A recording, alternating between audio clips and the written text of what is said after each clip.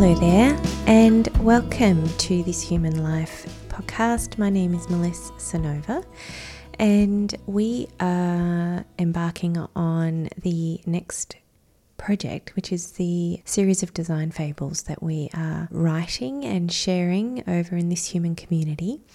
And the whole point is to use story as a really powerful way of sharing experience and insight and tips and tricks for those of you who are interested in deepening your practice in human-centered design.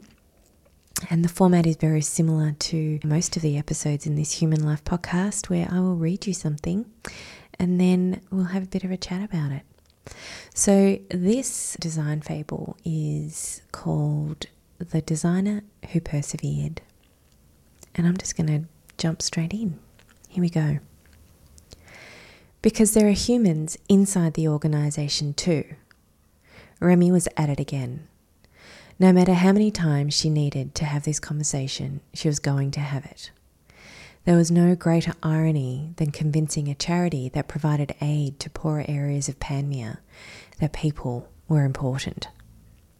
It's why we exist, to care about people, to help people, to understand people. That's why we need to consider the needs of people when we make decisions about our programs, said Remy. She was having another, what everyone in her organisation referred to as a robust discussion, with the program office. They had a tendency to project manage, which she acknowledged was their job, but tended to forget about the human happenings within the project. Remy's challenge was the timelines. The program office was putting pressure on Remy to deploy a solution for a new region they were trying to support. Remy wanted to meet the people from the region and hear their challenges from them directly. She also needed to speak with the people on the front line who would need to deliver the program to this new region. I get why you might want to speak with the people from Greenleaf, though we already know what program to deliver. But why do you want to speak with our delivery staff? They know what they're doing. We just need to get on it and deliver ASAP. Franco was frustrated. If we spoke to everyone about everything, we would never deliver anything. I'm not suggesting we speak to everyone about everything, said Remy. I'm suggesting we speak to a few farm owners from Greenleaf because they may have concerns we are unaware of, and we need to speak with our own people to understand their perspective. We need to consider all people involved with the program. If we have a great program that's delivered really poorly, then it's a waste of everyone's time. Remy loved where she worked. Mano Omega was an incredible organisation, but she did need to have the we need to consider people conversation more often than she'd like. She found she needed to advocate for the people inside Mano Omega more so than the people of Panmure. Mano Omega had passionate, big-hearted, hard-working people that could sometimes be exploited because the work was so important to the people of Panmure. The following day, she had another meeting with Franco and two other people from her organisation, Astrid from Community Outreach and Ezra from Service Delivery. The people in Greenleaf need this support now. We need to find a way to deploy as soon as possible, said Franco. I agree, said Ezra. They were from Service Delivery and looked like they sounded, crisp and smooth. I'm not sure if people from Greenleaf have the same challenges as other communities we serve, said Remy, and we don't know because we haven't reached out to them. She turned to Ezra. We also don't know how the people in your team feel about delivering to this part of Panmure. What do you mean how they feel about it? It's their job. They are in service delivery. They deliver services, said Ezra, a little perplexed. What did you have in mind? Said Astrid. Remy felt like she finally had an opening. It doesn't need to be a full campaign or anything. I feel we should challenge some assumptions we have of this community and the readiness of our service delivery teams. If we don't validate our thinking, we could deliver the wrong program poorly and have no positive impact, or even worse. I'm hoping to avoid that scenario by taking a little time now. Remy was always reminding her colleagues that they needed to consider people inside and outside Mano Omega, that human-centered design applied to the experience of delivering a program as well as the experience of receiving it. In the current conversation, both of these scenarios was absent. She kept reminding herself that no matter how many times she felt like she'd had this conversation, she never could know the potential impact of the next conversation. You never know who's going to be in the room, she'd say to herself like a mantra. It could be the first follower, like the one off the TED Talk, and then everyone would understand why we needed to ask these questions, and I could move on talking incessantly about something else. Remy got what she asked for and was able to spend a little time challenging some assumptions the team had already made. Remy got what she asked for and was able to spend a little time challenging some assumptions the team had already made. A few months later, Remy was in another meeting about another community in need. Franco was there. He opened with, "It's really important we speak with people who will be delivering the services as well as those receiving it." Remy smiled.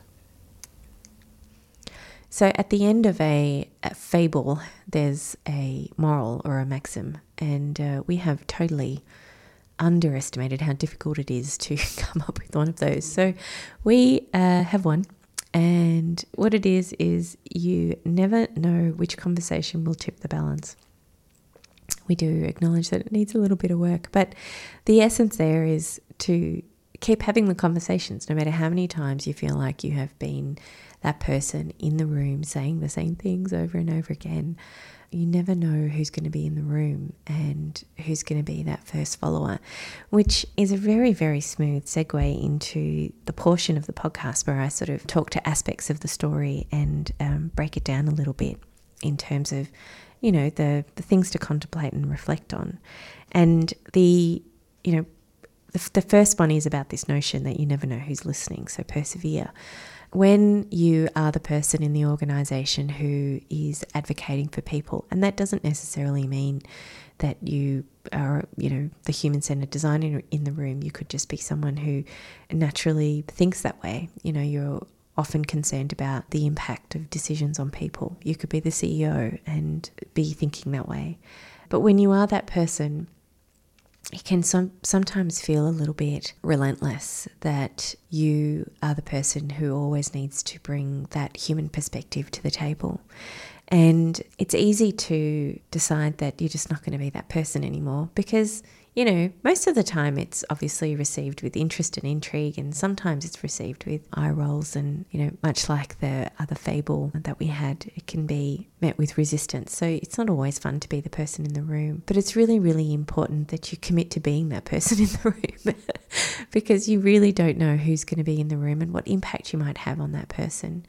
And it is really common that, especially when we're working in a large organisation, that the human element just gets forgotten and we start focusing on the technology or the process or the strategy or the money or whatever. And we forget that the people who are delivering the digital transformation are humans too. And the person who's dealing with the email migration is a human being. And the people who are on the phones on the front line delivering the services for the organisations are also humans, and they need to be designed for as well. It took a long time for organisations to understand that customers were important and now we kind of giggle at that like I just did perhaps, and that customer centricity, citizen centricity, patient centricity now is all understood to be valuable and important. And increasingly, we also need to remember that the employee experience, designing for people within your organisation, is equally as important. You might have beautiful products and services that you're delivering to your customers, but if you're treating your staff poorly, then the delivery of those services is compromised, and so then is the customer experience.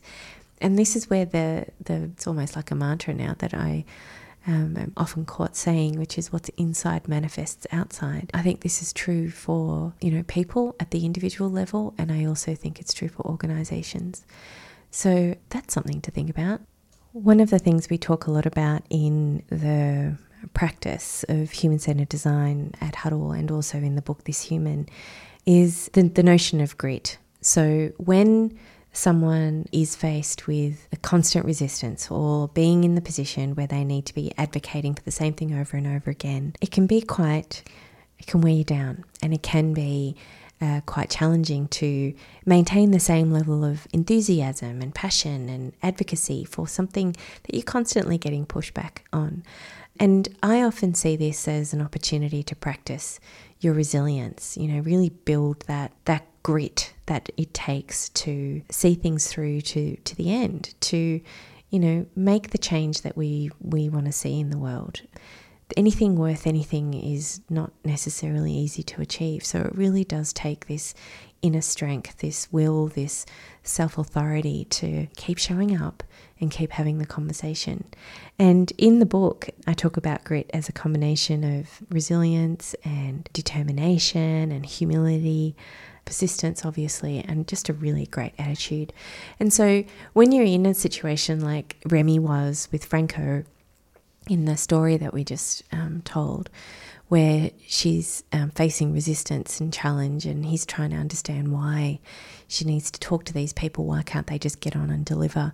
The community needs the programs as soon as possible, and he needs to make sure that the programs get delivered in the way and the time frame that has been requested of him to manage. And those sorts of conversations are beautiful opportunities for you to, practice being resilient, practice being persistent, and to do so in a way that has grace and patience and humility, and to do it in a way that doesn't make anyone wrong, that doesn't assume that you're right. And the way that you do that is you focus on the outcomes that you're actually all in the room working towards, which often is a human outcome, whether they're outcomes for people within the organisation or outcomes for people outside the organisation. And that's really, really, it's an art in my view, that it takes practice and it takes commitment, and it also takes a little bit of distance, the distance between who you are as a person and what it is that you're talking about and what it is that you're saying.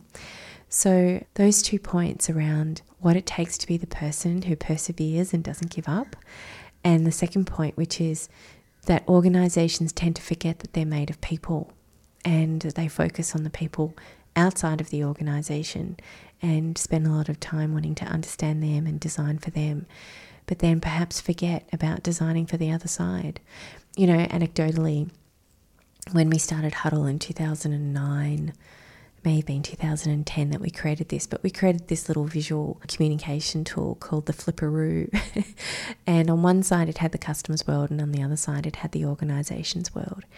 And we would use it to be able to describe, human-centered design and how it worked and which world it was anchored in. But the reason why we flipped it was we were trying to communicate that if you didn't design for both sides of the Flipperoo, you were only doing half of the job.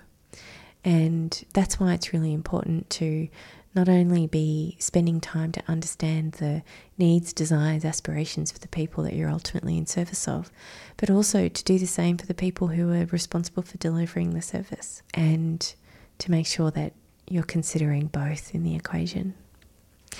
So as always, thank you for listening. That's design fable number 2 down. We don't know how many of these we're going to create, but they've been fun so far.